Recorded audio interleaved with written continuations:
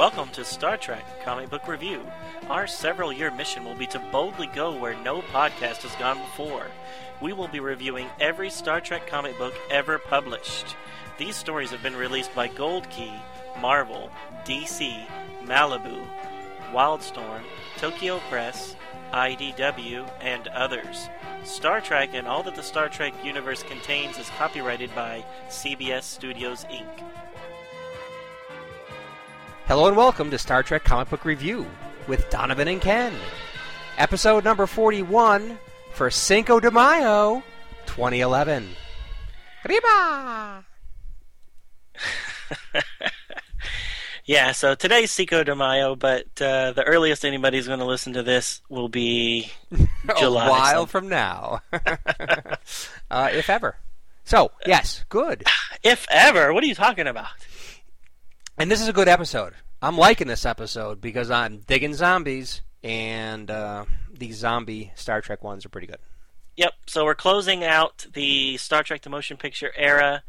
When we originally scheduled all this, last week's episode was going to be the end, but while we were recording this series, IDW came out with their Infestation crossover, and they chose to put the Star Trek stories in the post-motion picture era, which pleased me to no end. And I. So it was a way that we can close out this series with a fairly incredibly recent comic book story. That make sense? Makes sense. All right. Go ahead. No, so are you going to give the background to the whole infestation thing before we launch into these two Star Trek specific books? Sure. So a couple of months before this started, and these started coming out in January, so at the end of 2010, IDW started putting out flyers and stuff that they were going to have this big multi-franchise crossover. So usually comic book companies that have actually licensed franchises, they can't really cross them over with anything, so you don't get a Star Trek Star Wars crossover, even though both of them were being done by Marvel at the same time. So to kind of get around that, IDW had the idea that they would create a zombie infestation that would then cross over into 4 of their franchise licenses, which was Star Trek, Ghostbusters, G.I. Joe, and Transformers. So even though the 4 franchises weren't crossing over with themselves, they were still having to contend with this same zombie infestation. So it was actually kind of a cool way to get around the we can't cross over with our other book stuff. Cool. Yeah. So it all started off with a kind of a bookend of Infestation number 1. And then it branched out into the 4 franchises. Each one of those had 2 issues, and then there was a closing bookend, which was Infestation number 2, which kind of tied everything together.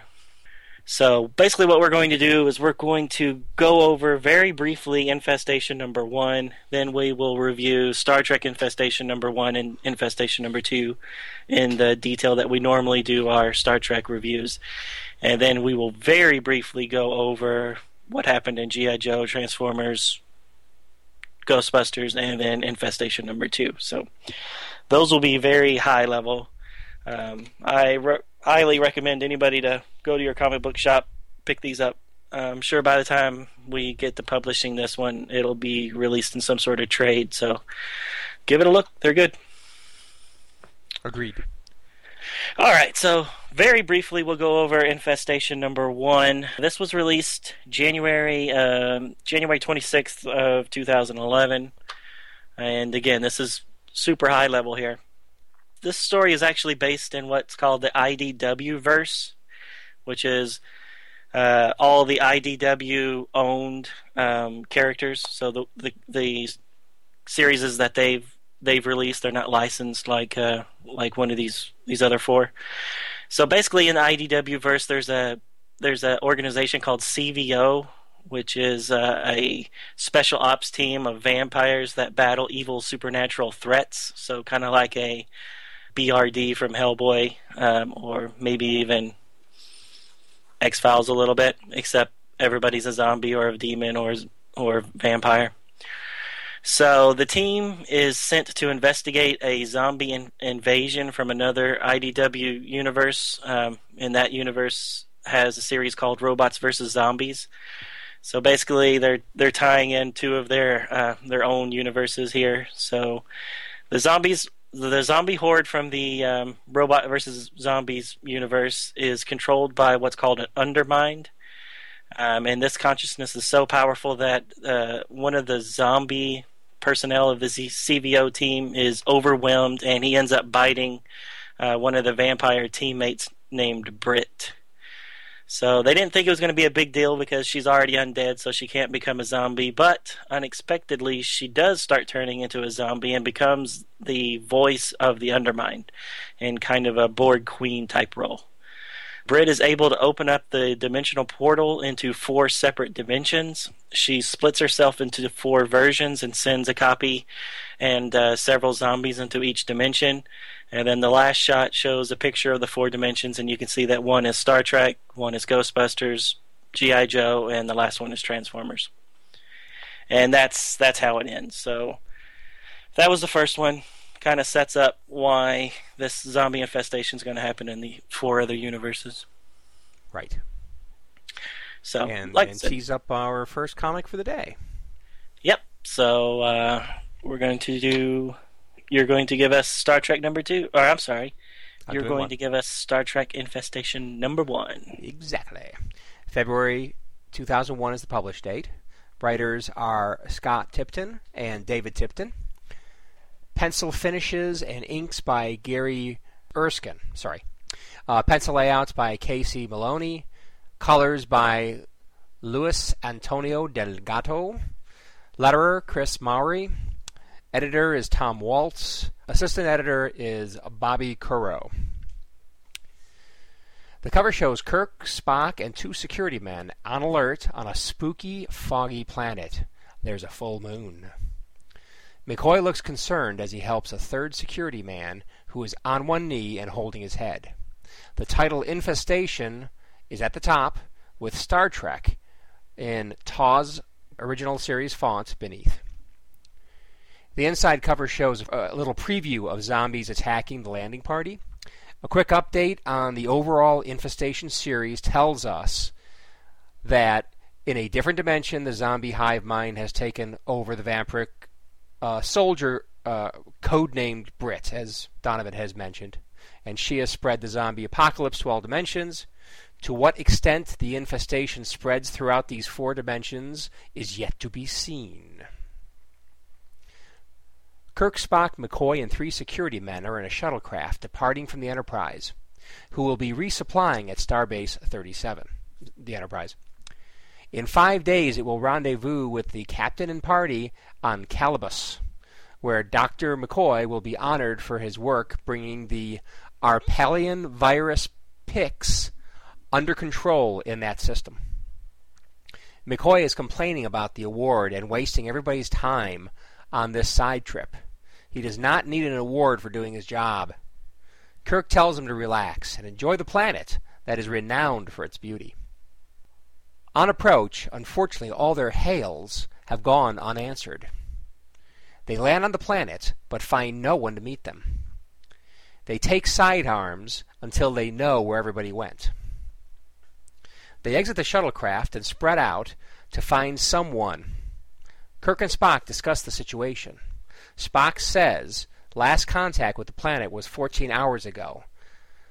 So they say whatever happened, it happened fast. One of the security men finds what appears to be a dead man. McCoy examines him and gives his number 1 line. "He's dead, Jim."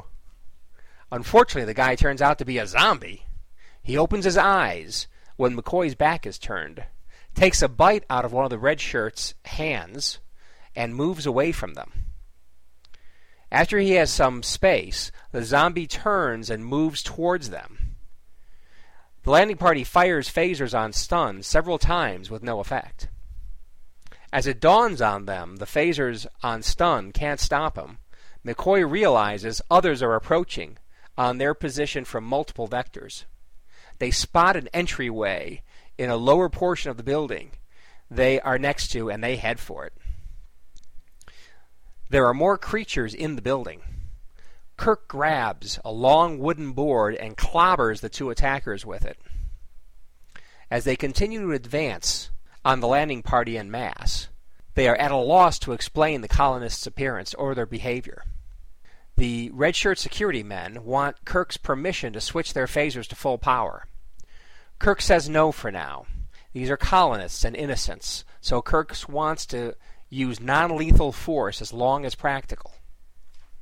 They make their way to the administrative center to see if they can find someone in charge, when suddenly the bitten security man, Padilla, falls behind.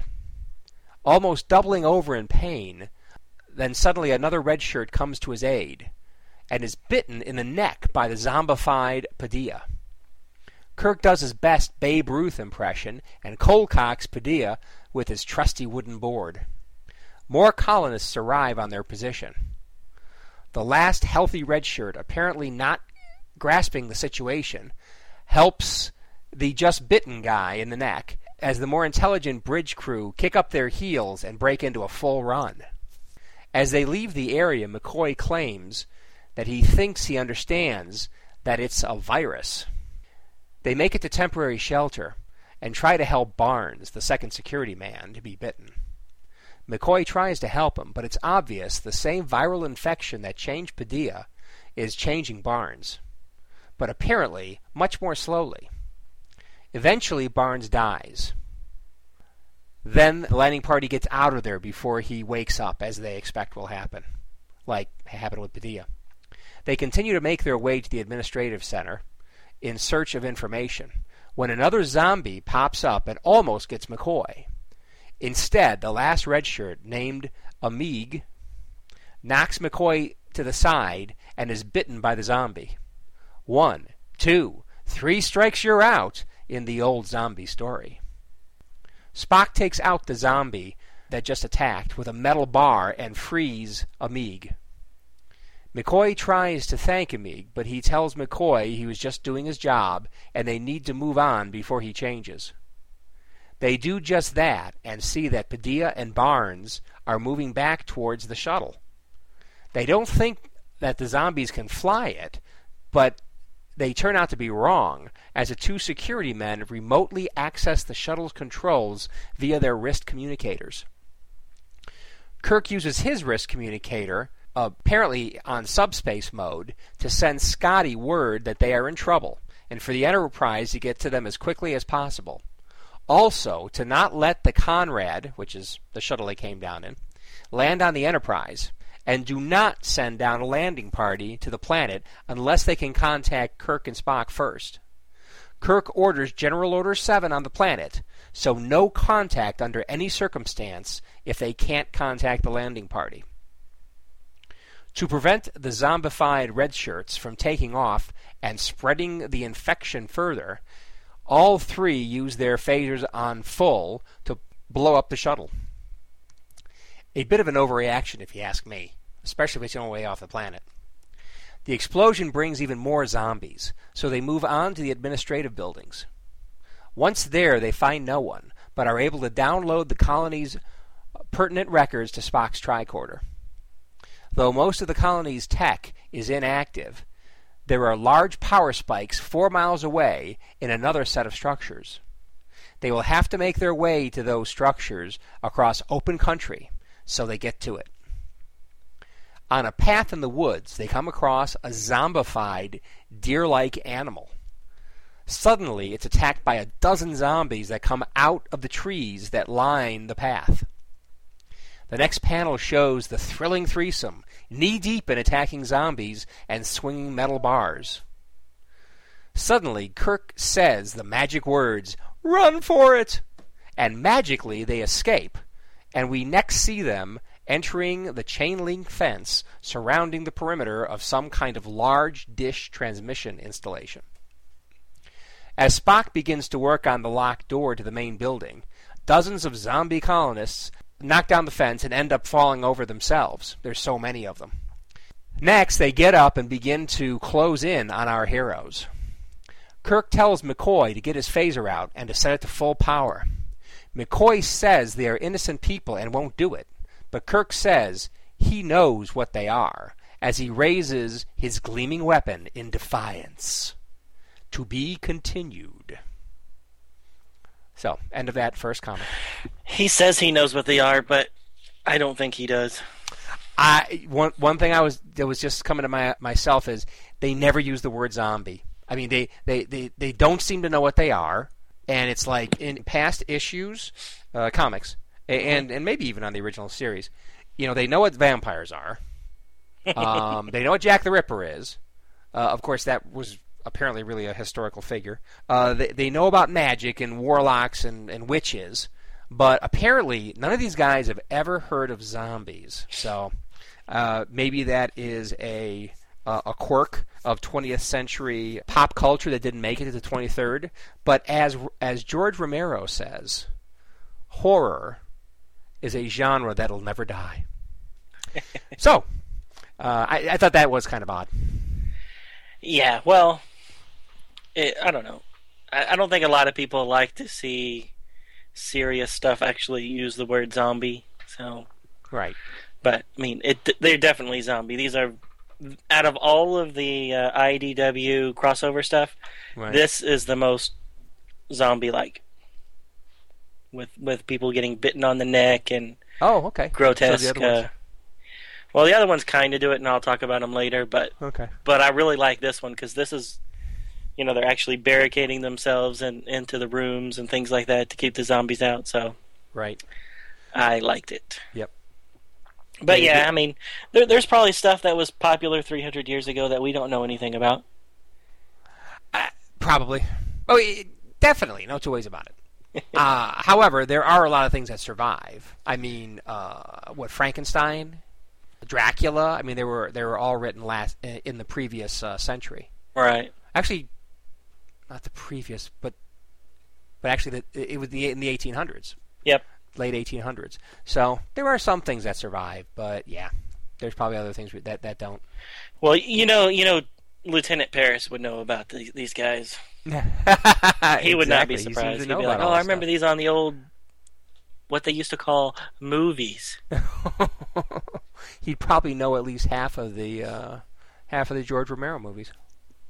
Well, who doesn't? George Romero movies are good. Exactly. They're tip of the iceberg, cream of the crop. All right, so I do like how these zombies still have a little bit of their previous know-how, their previous training and things like that. I thought that was good. I don't know if they were just saying because they were newly turned, they still had that, and eventually they would lose it. Yeah. But I don't know. I like that part. I feel just the opposite. But so I like the book. I like both books. However, I only had a few problems with it. And you just brought one of them up. Okay. Well, okay, so the first thing I didn't like about it, we just talked about already. Just the idea that nobody knows what a zombie is. So I thought that was a little odd. So that's one thing. We already talked about that. Right. Another thing is they keep their phasers set on stun. And they won't turn it to full, except maybe at the end of this issue, the beginning of the next one. We don't know for sure. But yet they use metal pipes and wooden boards to absolutely cream these zombies. I mean, they are just, there's blood flying at these things. I mean, they're cracking these zombies' heads open, which I don't blame them. I would have been, if I was in this story, I would have said, screw you, Kirk. I'm going full. Yeah, no, I had the same note that they are inconsistent on how much damage they can inflict on these colonists. Right, but they won't use a phaser. And quite frankly, it's good that they're not, because the story would be over. I mean, phasers are pretty awesome weapons. Set it to wide beam. Wide beam, kill, and you'll just fry them. I mean, anyway. Yeah, you're right. But that's that's what's bad about the whole wide beam thing and why they don't use it very often is because it's the ultimate trump card. Just stick your hand across the corner, wide beam, boom, everybody's dead. Yeah. You've won. Exactly. A few more. Sure. Towards the end, where they saw the zombie deer, then they had a panel where they were completely surrounded by zombies. I mean, Kirk had a few like hanging on his waist, and then magically he says run for it, and they don't really show how they get away from all those zombies that in some cases are grabbing them. They just don't bother showing it, but they get away from them. And It's like, and I know they drew this panel for the excitement of it, because I mean they're really all over them, and they are using pipes to knock some over, but they got like 3 other guys holding them. There's no way they wouldn't have been bit, or at least somebody get bit. But so that was kind of exciting. It was like, oh my god, what's? And then in the next panel they cheat and just say, run for it, and then they outdistance all the zombies, which I have no problem with them outdistancing the zombies if they're running. It's just that how the heck did they get out of that situation where they were like completely overwhelmed? I agree. Wasn't crazy about that. And the last thing is, and I understand why, they couldn't let them get away in the shuttle. I mean, they could have went up into orbit and just hung out until the Enterprise got there. So I do understand they didn't want to spoil the fun, so they had to get the shuttle out of the picture. But man, they seemed like they overreacted and blew it up pretty quick. So those are the parts I didn't like. Yeah, but other than that, I liked it. Yeah. Okay. Also, I didn't realize... Okay, this is the 5th one that just came to mind. I didn't know that these communicators were strong enough that they could actually project a subspace signal, incredible distances. I thought communicators could get up to something in orbit, but not much beyond that. So, I didn't know that. Well, I thought that... I mean, he says that it's going to take several days for Scotty to get it. So, it's obviously not punching through like a normal, subspace message.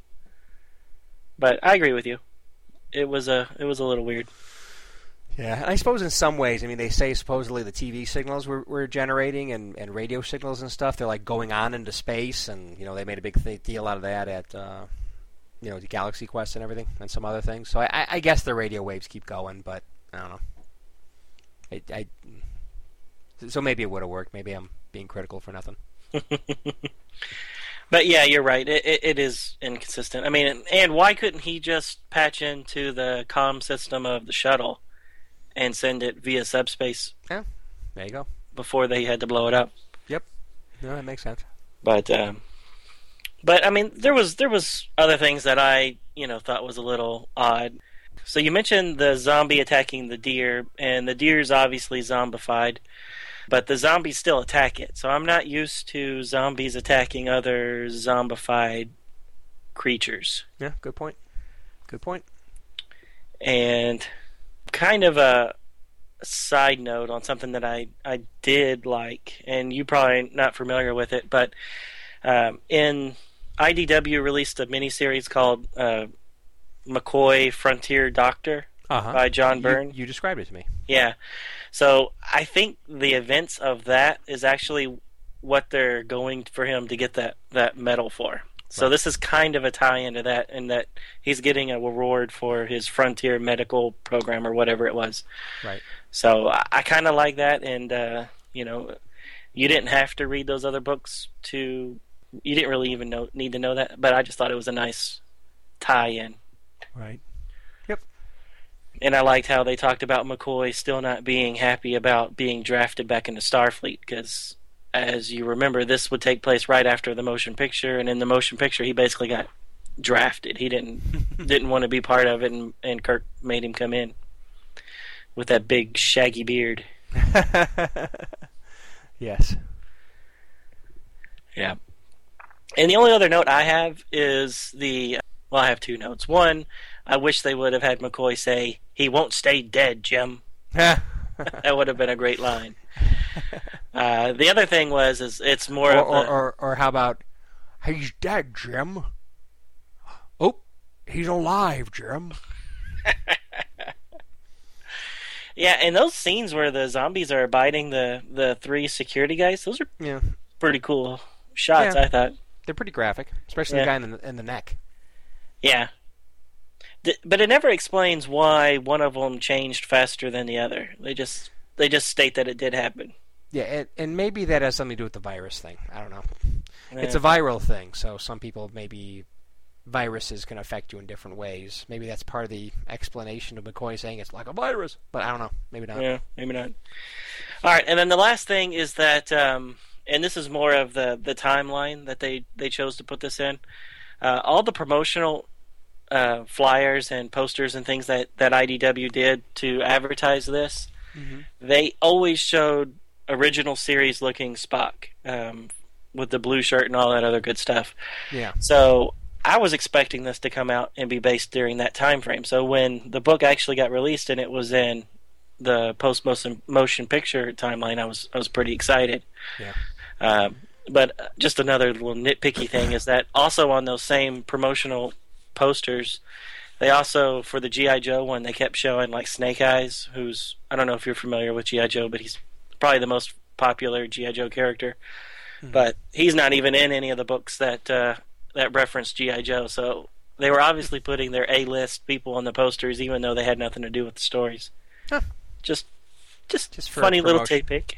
Yeah. And speaking of some of the promotional stuff showing the original Trek uniforms, there is a second cover, because it does show a very retro kind of, almost like 50s kind of shot of Spock. It's obviously Spock, a blue shirt, ears, phaser out, and then a red shirt guy in the background in a very, fanciful kind of almost stalactite kind of structure to the right in multiple colors, and I just love it. I think it's great. And then of course they got a nasty looking zombie. And the absolute best thing on that cover is that cover used the old Gold Key logo. Oh, it's the Star Trek with the little Enterprise flying through it and everything. With a little line. Yeah. Through the middle of the of the font. No, when I saw that in the store, I was thrilled to death that they actually brought back that logo, which I really like. Yeah, it is kind of weird. It's cool. Yeah, unfortunately, I didn't get that one. I got the other one when I actually bought it at the store, and I did debate on buying yet another because I did find later at another comic book shop the Gold Key logo. Right. And I did debate buying it, but I couldn't cough up $4 for a comic book I already had that was just for a different cover. Yeah. Plus, you can find them on the internet. You can find the covers, so I got my eye full of it. Good. So, anyways, anything else for issue number 1? Nope, that's it. Okay. That's all I have for number 1. All right, so we'll do issue number 2 now. For issue number 2, I did get the Gold Key logoed cover, and cool. That one I like that cover. It's actually pretty funny, and it has absolutely nothing to do with the story. Exactly. But it has like some old school original series, Enterprise original series uniforms on Kirk, Spock, McCoy, and some damsels in distress. Yep. And in a very dramatic pose, Kirk is cradling one of the women in his arms, and his other arm is outstretched with a phaser, blasting away at a giant tribble. And above... With teeth! Yeah. A zombified tribble. A zombified tribble. And above him, you see the Enterprise, and it's just blasting away at a planet that's completely covered with tribbles, these monster tribbles. And you get McCoy saying, "Dead or alive, kill 1, and 2 take its place." Obviously, a play on the tribbles being born pregnant. Yep. And it was hilarious. In fact, it wasn't until today that I realized that those were supposed to be tribbles. I just thought they were some sort of monsters. Right. And then today I was looking at it going, "Hey, those are zombie tribbles." Cool. Go ahead. And then they also have the inset with Spock. Yeah, I wasn't going to say that because to me that wasn't all that funny. Well, I don't think it was funny at all. Yeah, but I yeah, don't know that it was meant to be funny, but yeah, and it has Spock saying, "It's quite illogical that these creatures' life readings are negative, and yet they continue to attack." Yes. So very retro, has the old Star Trek logo. Yeah. I like it. This is a cool cover. That's very cool. The other cover was not all that great. Basically, they took one of the promotional posters from Infestation, which has a zombie hand kind of pulling across the page, and in the rips of the page, you can see a picture of Spock, McCoy, and Kirk. That's the same poster they used for Infestation #1, but inside each one of those little rips, it was one of the 4 dimensions, like Star Trek, G.I. Joe, whatever. So I'm assuming that probably all of them, all the series has had one issue that looked kind of like that, but I don't know for sure. So, anyways, enough about the cover. So we'll go into the credits here. The writer was Scott and David Tipton. Artist by Gary Erskine. That was the pencils and finishes. Casey Mahoney, or Maloney, was the pencil layouts. Luis Antonio Delgado was the colors. Chris Morey was the letterers. Tom Waltz, editor, and Bobby Curnow was the assistant editor. So basically the exact same people that did the first one. I wasn't 100%, so that's why I went ahead and read them all. Yep. Yeah, I compared as you read. They are the same people. Right. All right. They might have actually produced them at close to the same time. Well, yeah. These. I guess we should have mentioned that this whole Infestation 10-book story arc was released weekly. So it started off on January 26th, and then the next week was Transformers Infestation #1. The week after that, Star Trek Infestation #1. The week after that, Transformers #2. Week after that, Star Trek #2. So these were all released fairly quickly to really cash in on the crossover, which was good. Cool. Start off with a synopsis. So it picks up right where we left off as Spock is trying to open the door to the lab. McCoy and Kirk watch as the approaching zombie horde knocks over that fence and starts heading towards them. Just as they are about to resort to firing on the colonists, Spock gets the door open and they quickly go inside and barricade themselves in very typical Night of the Living Dead fashion. It is quickly evident, however, that the door will not hold the zombies at bay for long. Inside the lab, the crew find a long row of computer banks. As Spock tries to access one of them to get information about the plague, the screen forms a face and then stands up in all of its robotic glory. So it looks like an old-style supercomputer with arms and legs, and he's standing up, and he starts talking. Looks like a refrigerator. He does kind of look like a refrigerator. All right, so he introduces himself as 37 and relates the story of his creation and the fall of the colony to the crew. So long ago, in a galaxy far, far away. No, just kidding. So long ago, there was a Dr. Williams, Robert Williams, and he was a cybernetic scientist, and he was creating robots.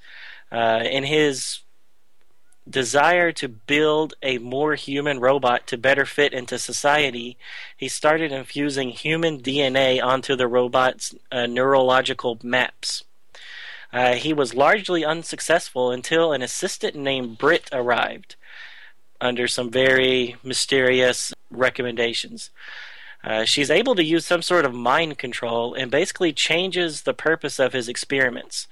So once their experiments are complete, she was able to create a cybernetic human virus that then is unleashed on the colony and quickly takes over everybody except for Britt herself.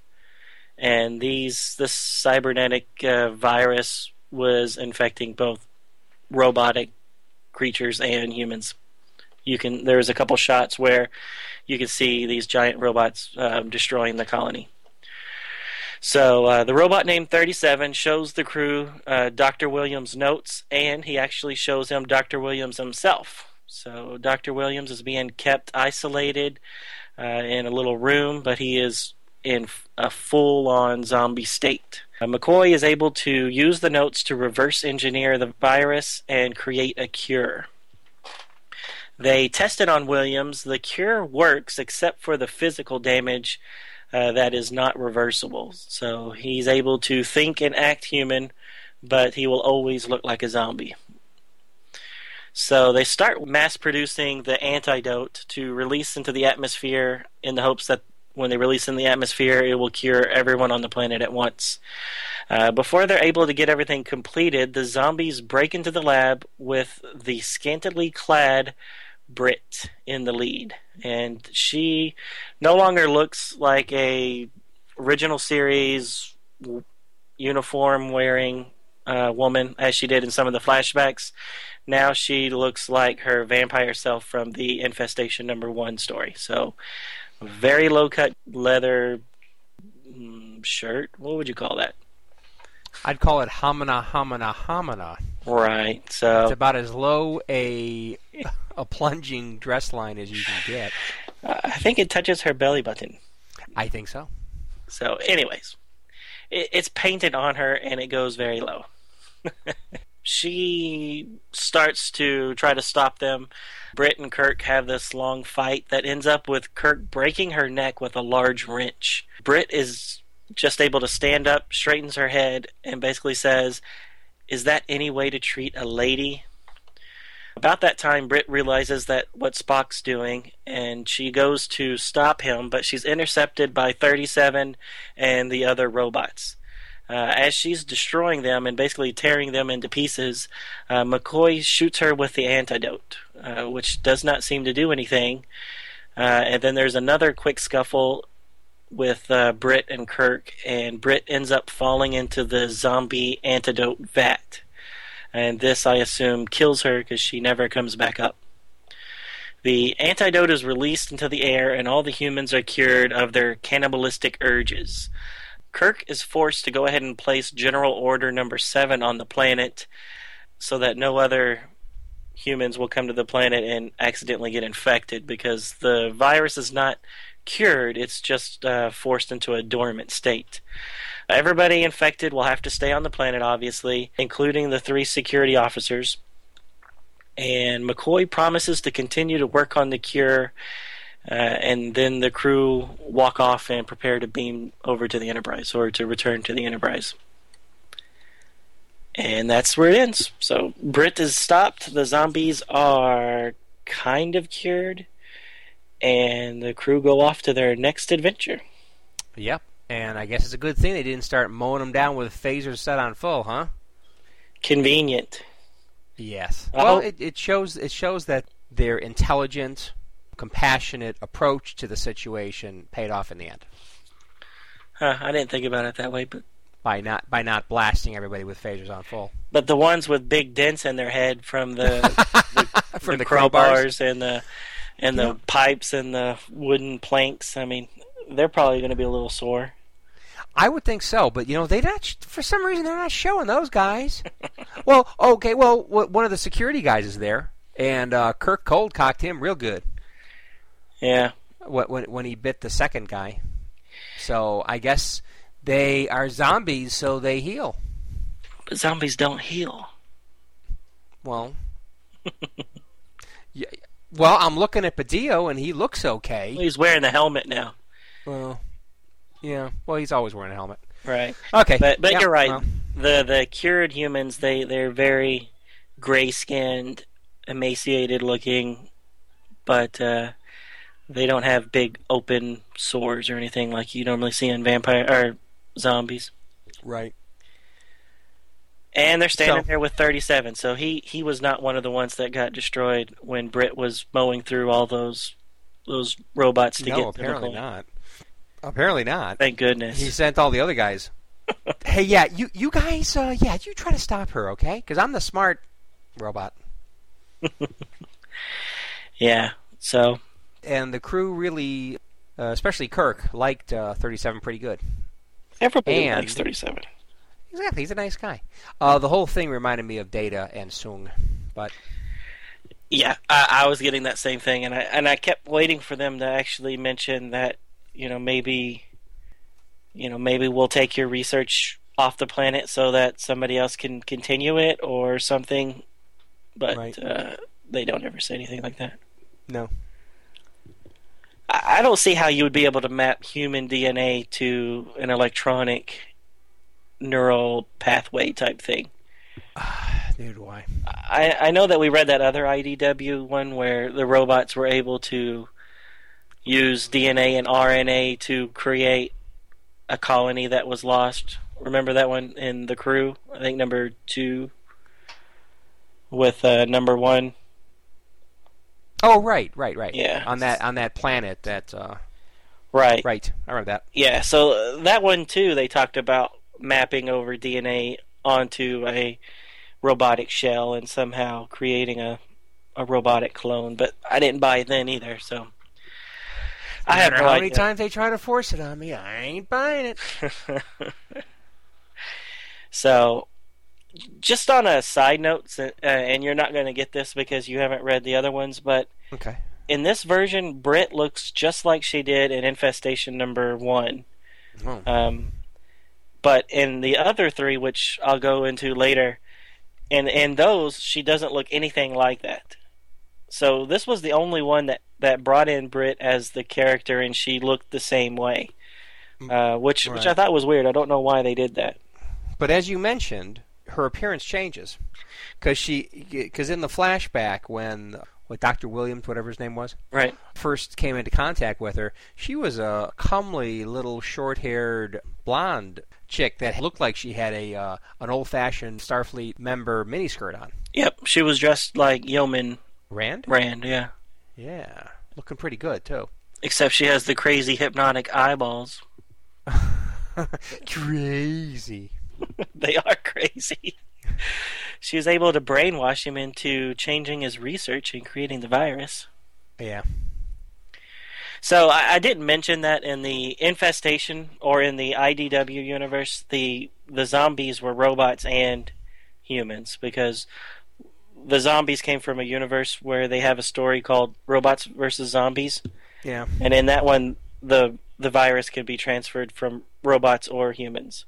So that one panel is the only one in the Star Trek one that kind of references that maybe the zombies could get affected, or the robots could get affected too.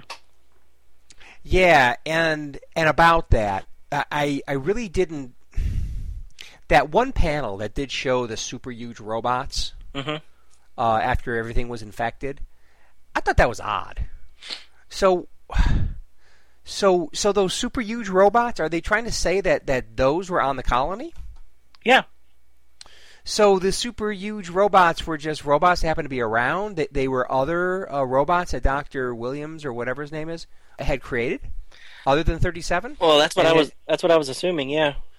Yeah, that threw me off. Yeah. And they just did it in the one panel, and then it was, moving on. Right, and you never see those robots again. Yeah. Yeah, I could have done without that panel. I mean, they could have just shown people being affected by the zombie plague and attacking each other. You didn't need to see the robots attacking the people, too. Right. But one thing I do like in that panel where it looks like it's the end of the world, I mean, explosions are going, bodies are everywhere, people are holding their heads, people are being grabbed aloft by these huge deadly robots, and then in the middle of all of this Armageddon stuff, you've got Britt walking vaingloriously out of it going, yeah! Yeah. That was kind of cool. I like that. Yeah, it is cool. Yep. I liked it. I liked that part. I just didn't like the robot thing. I mean, I'm assuming the huge robot. I'm assuming they threw that in there to kind of tie it in with the robot human zombie plague that was going on in the IDW universe, but Right. I don't think it was necessarily needed here. Yeah. And by the way, I'm going to have to get my hands on that comic. Zombies versus robots? Yeah. That sounds wacky. Yeah. It came out a few years ago, and it was like a mini-series. Yeah. And then they're bringing it back now, and they're tying it in with this other zombie infestation thing. We'll talk about it after this, but they're actually spinning that off into another miniseries, which will be like a continuation of this infestation storyline. No. But more on that in a minute. All right. Yeah, and the last thing I have on this is that I like how the zombie thing is not necessarily cured or completely wiped out. That it's a little open-ended in that this dormant virus could end up getting loose again and maybe Right. playing havoc in future Star Trek stories. You know.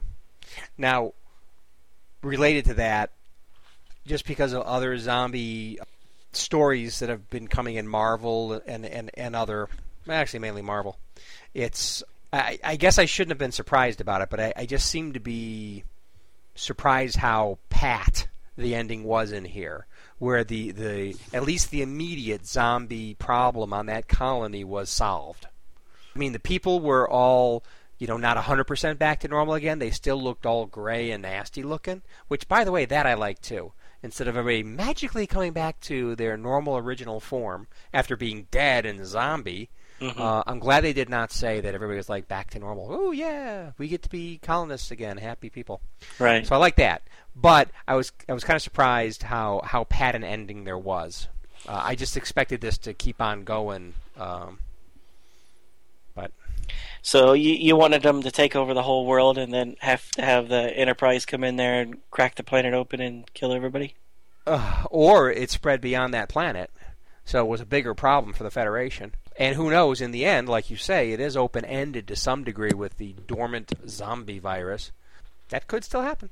Yeah, and this is me just really reaching and thinking that it might be an interesting story and maybe they'll do it, but I was kind of wondering if they were kind of setting this up, and, like you said, there was a lot of nods to Data, that maybe they would end up bringing this same storyline into the Next Generation and have this human/cybernetic zombie virus get loose on Enterprise D or something like that and have Data affected. Right. But So, I have no idea if that's what they're going to do. question for you, Donovan. Most of the IDW stuff I've seen has been with the original cast. Although definitely when they did the comic book version of the of what led up to the 2009 movie, that had the Next Gen folks in there. Do they do a lot of Next Gen stuff, IDW? The majority of their stuff has been the original series. Right. There was a little bit of the New Frontier. They had that one miniseries, New Frontiers. Right. They've had a couple of Next Generation miniseries, but I would say probably 70% of their stuff is original series, and the other 30% would be they've had one Deep Space Nine miniseries, a couple of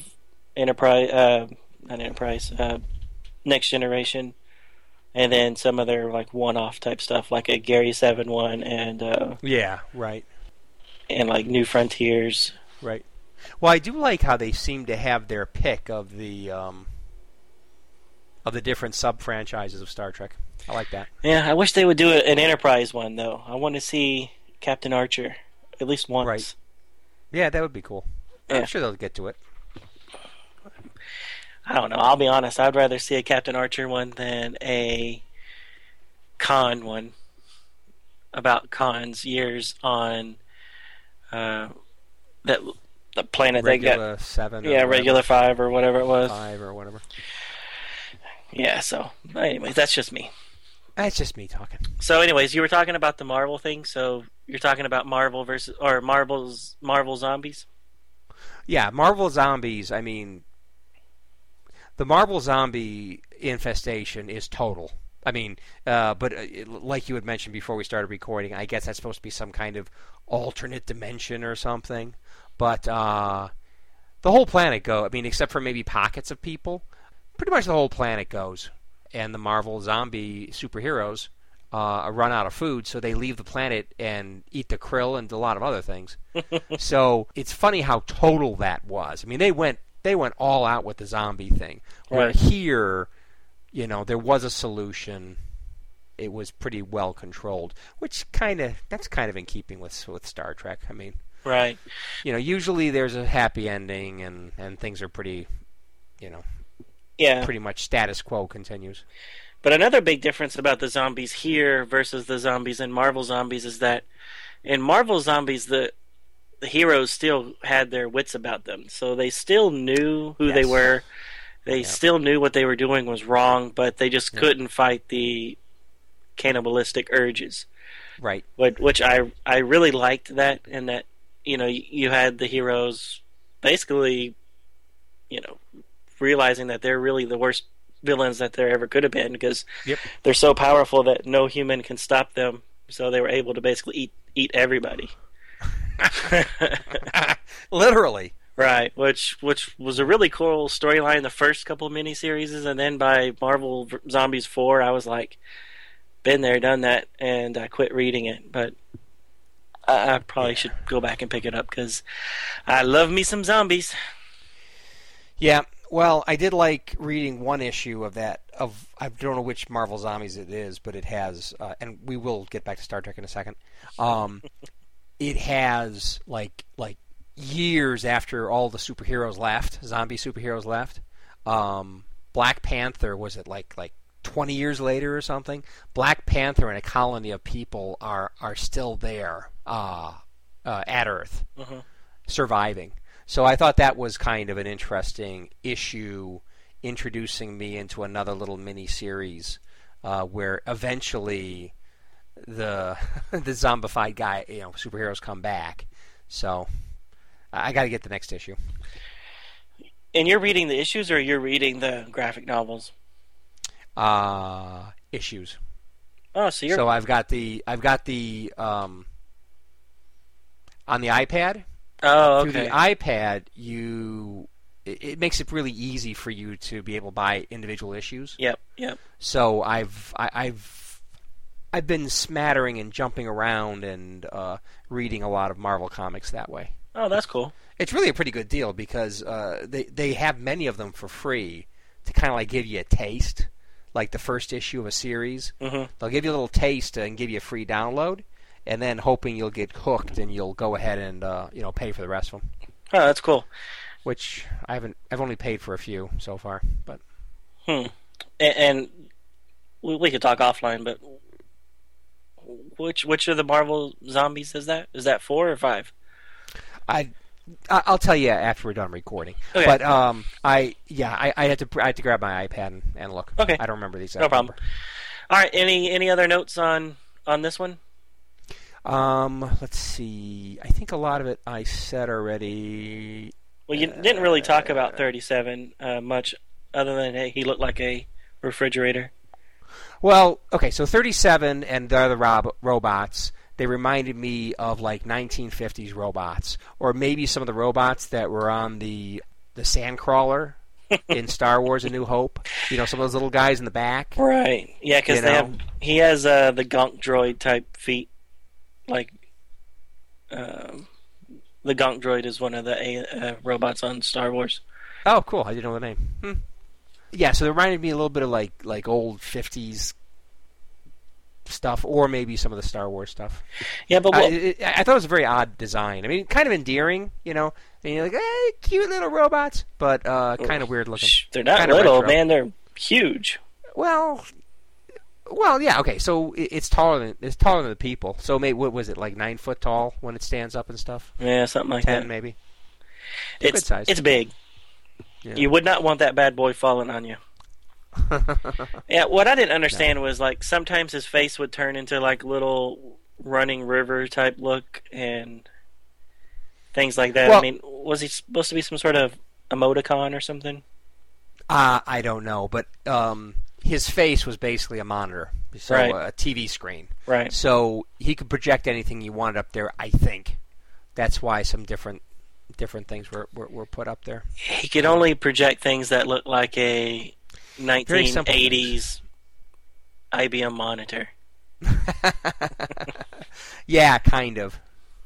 Yeah, right. Oh, so when you said emoticon, you were really like meaning the old kind of, using parentheses, Right, and periods, exactly. and that kind of stuff, right?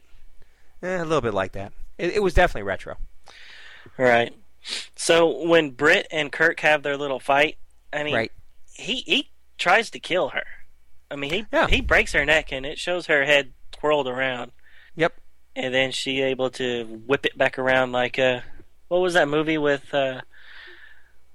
Goldie Hawn where she had to her head Death that was Becomes a weird Me, one. something like that. Yeah, right. And she does the same thing, pulls her head around, Bruce Willis snaps it and- back. Right, because they've had so many plastic surgeries or something, they can do stuff like that. Whatever it was. Yeah, who was it? Glenn Close was the older woman in that. Could have been. It was a bad movie. Yeah. But anyways... but the competing ones, it was Goldie Hawn, and who was the other one? I thought it was Glenn Close or someone like that. Was it Glenn Close? I might be wrong. I don't know. Whatever. I haven't seen it in forever. Yeah, and I never saw the whole thing myself. It just wasn't a good movie. I don't think. But anyways, I just thought it was odd that he goes on and on about how you're not supposed to kill the colonists. Right. And, I mean, he hits her hard enough to spin her head around. How hard was he hitting those others? First off, he knows she's not a colonist. Well, she's something, though. Well, I know, but she's... she is the genesis. She is the person that brought this blight upon the planet. I mean, 37 told him her backstory, how she came into the planet and basically brought all this stuff to the planet. She's not a colonist. She's got teeth, and I think he knows she's a vampire. So it's time to take her out. Although he never says it, just like he never does not uses say it. zombie. Yeah, that's true, because he is a advanced species of the future human race. So, anyways, I did think when Kirk starts using the antidote gun, his choice of places to shoot her was odd. Oh, at her back at first? Well, McCoy shoots her in the back, and then she turns around, and then when Kirk gets the gun, he just shoots her in the chest area. Exactly. Lots of times. Yep. But it never stops her. She keeps on going. Yep. And as she's lunging at him, good point. She's got 1, 2, 3, 4, 5, 6, 7 little bullet inoculation things hanging out of her cleavage. Yeah. So we know where Kirk was looking. Exactly. Well, how could he really avoid his eyes? Yeah. She's a pretty happening-looking MILF there. A little muscular, though. Yeah, but she's superhero, I guess. Yep. And like I said, that is exactly how she looked like in Infestation #1. Like with the gray hair and stuff? Mm-hmm. Yeah. Because like I said, she was a vampire that got bitten by a zombie and became the vampire zombie. Right. Hive mind. And another thing I'm wondering about is when the backstory was being told by 37, he talked about her transmitting technical information elsewhere. Don't know where. And I kind of wondered, since you read all of the other books, was she transmitting advanced technical information to any of these other worlds, or what was that? Do you know? No, where does he say that? It's when they're talking about the Genesis stuff. The backstory of how all this happened. Yeah. He said, okay, here it is. Okay. I have information. So this is 37. I have some information that may add some urgency to our situation. I do not know where Britt has gone, but she periodically returns to attend to certain technologies she has established. That's not the right spot. Where it sounds like, where he sounded like he was saying she was transmitting information elsewhere. I missed that part. That might be because, but they don't ever talk about it. I'll go into the other ones here in a second, and these 4 stories that happened outside of IDW or the Infestation #1 and 2 might as well have not happened. All in all, it was kind of a poor crossover, but except for they all had Britt in them. But as far as did she succeed in any one, and did it help her in the bookend? No. Okay, but we'll talk about it here in a second.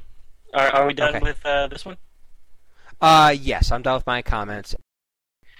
All right, so just real quick, we're going to go over the other 3 Infestation story arcs very briefly.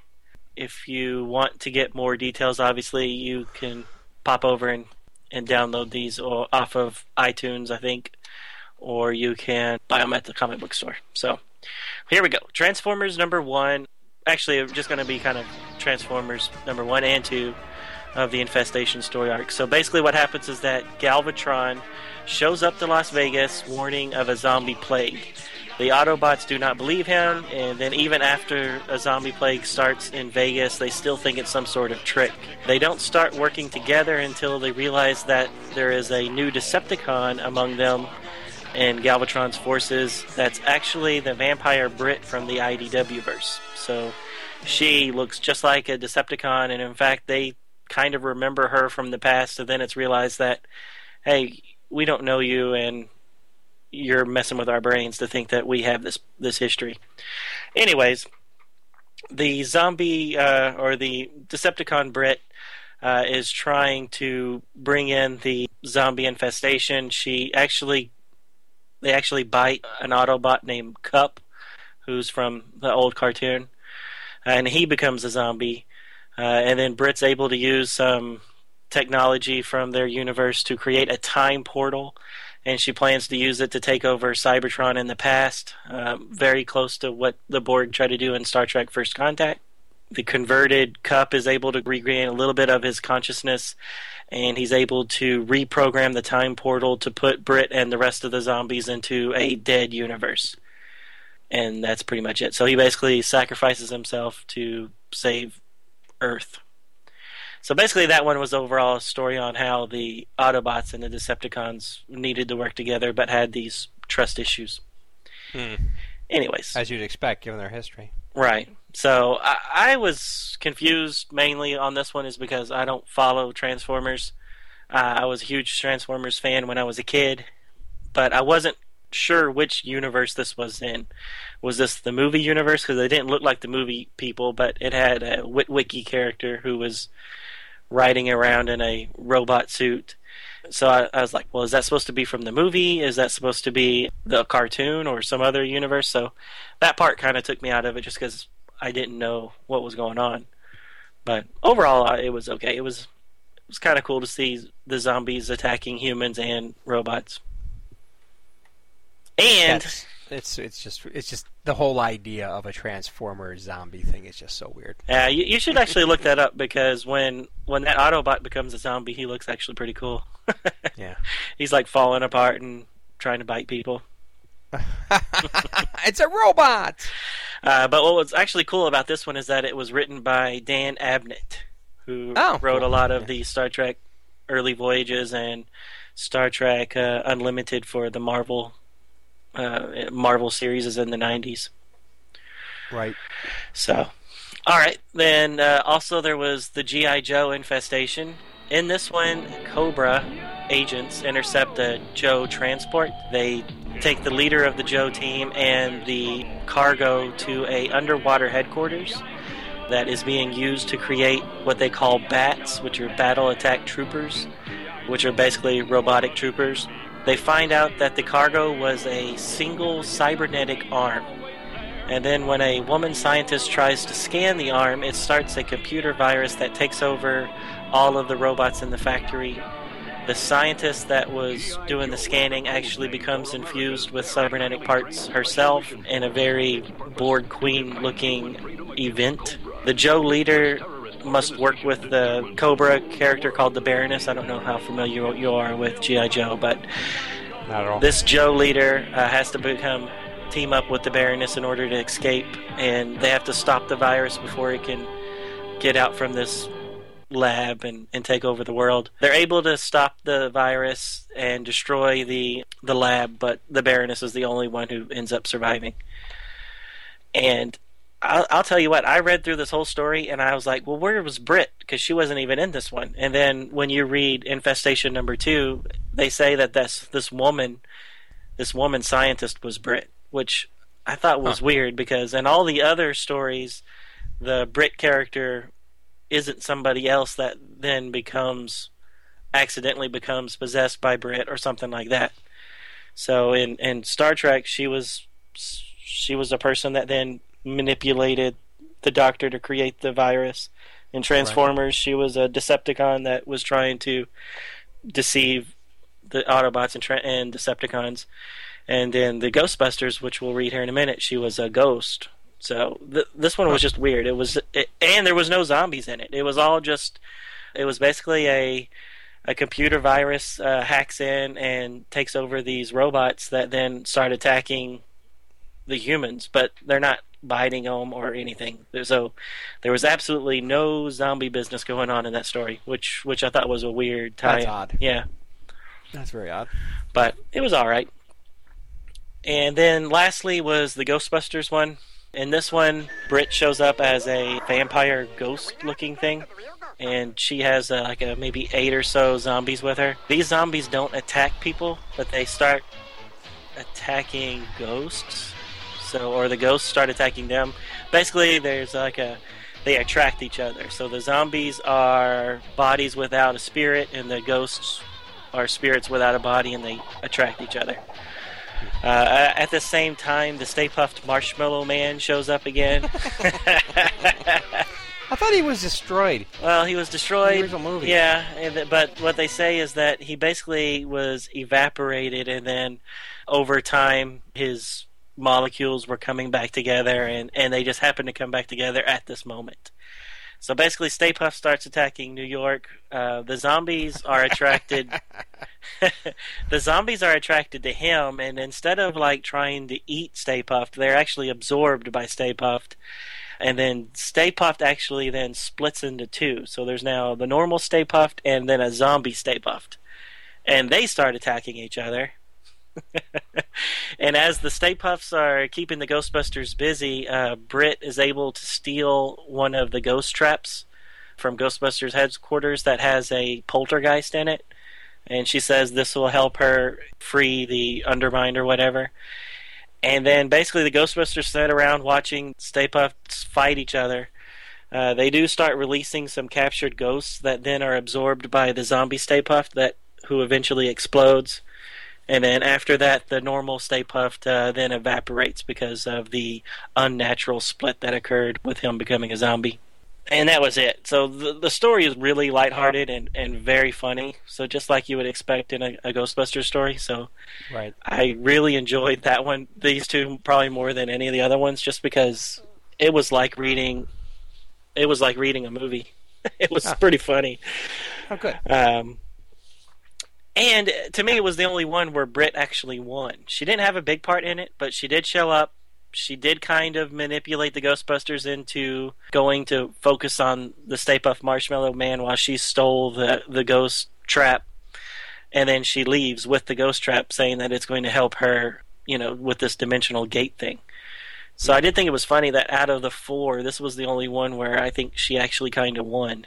But then we're about to get into it. Infestation number 2, they make no mention of that other than that she did go to 4 universes, but they don't say whether she won in any of them or lost. But basically, real quick, because I know I'm talking a long time, in that one, Britt is infused with her 4 counterparts from the other dimensions, so the 4 spirits come back into the real Britt. The zombies are taking over Washington, D.C., Britt is able to bring the Undermind into this dimension, and when he shows up, it actually looks pretty cool. He's a face that's created by writhing humans. So, like as he's making faces, it's like the people that make up his face are pulling their legs in together or whatever. It's a pretty cool visual. Reminds me of the Gates of Hell that what was his? Who's the artist that did The Thinker? Rodan? Rodan? Yeah, Mm-hmm. so he did like a Gates of Hell thing where the gate is, or the frame of the doorway is all writhing humans and stuff. It looks very reminiscent to that. It's pretty cool. Cool. So anyway, the Undermind is now taking physical presence in this universe. So the CVO leader, and remember he's the vampire Navy SEAL type character. He basically thinks that the only way to win is to become bitten himself, so he allows himself to get bitten. Then he again turns into a vampire zombie hybrid. But he's able to withstand the Undermind's control. He and Britt have a battle, and he basically forces the Undermind back into its own dimension and sacrifices himself and Britt. And then there's an epilogue which shows the CVO team thinking that he's dead, and that you see the government cleaning up all the dead bodies off of Washington. Then the last shot of the comic shows the Stephen guy standing above his grave, and then there's a little caption that says, "This is the end, but also only the beginning." And then the next page shows that the infestation storyline actually kind of continues into the zombie versus robot universe in a miniseries called Undercity. And then it's going to continue in the CVO universe in a miniseries called Outbreak. Huh. So anyways, like I said, the 4 crossovers had absolutely nothing to do with the ultimate story. Right. Which was a little disappointing, because, when Marvel and DC and other big comic book companies have their crossovers, they have their main story, and then all their normal publications kind of tie into that event. Yes. Like right. Civil War in Marvel, yes. and DC has, Infinite Crises and things like that. You don't have to read all those other stories, but if you do, it kind of ties in with the story, and you feel like it did matter to the overall story, where yep. I didn't get that from this. I felt like, yeah, they all had zombies, kinda, but ultimately they didn't really feel like they fit all together. No, the different writing teams did their own thing. Yeah, which is okay. I mean, but I don't know. I would have liked, like her stealing the ghost trap from Ghostbusters, or her being able to communicate in Star Trek that you pointed out. I would have liked for them to have mentioned that, that did help her in this universe, or to do something. Right. But that posed a threat. Yeah.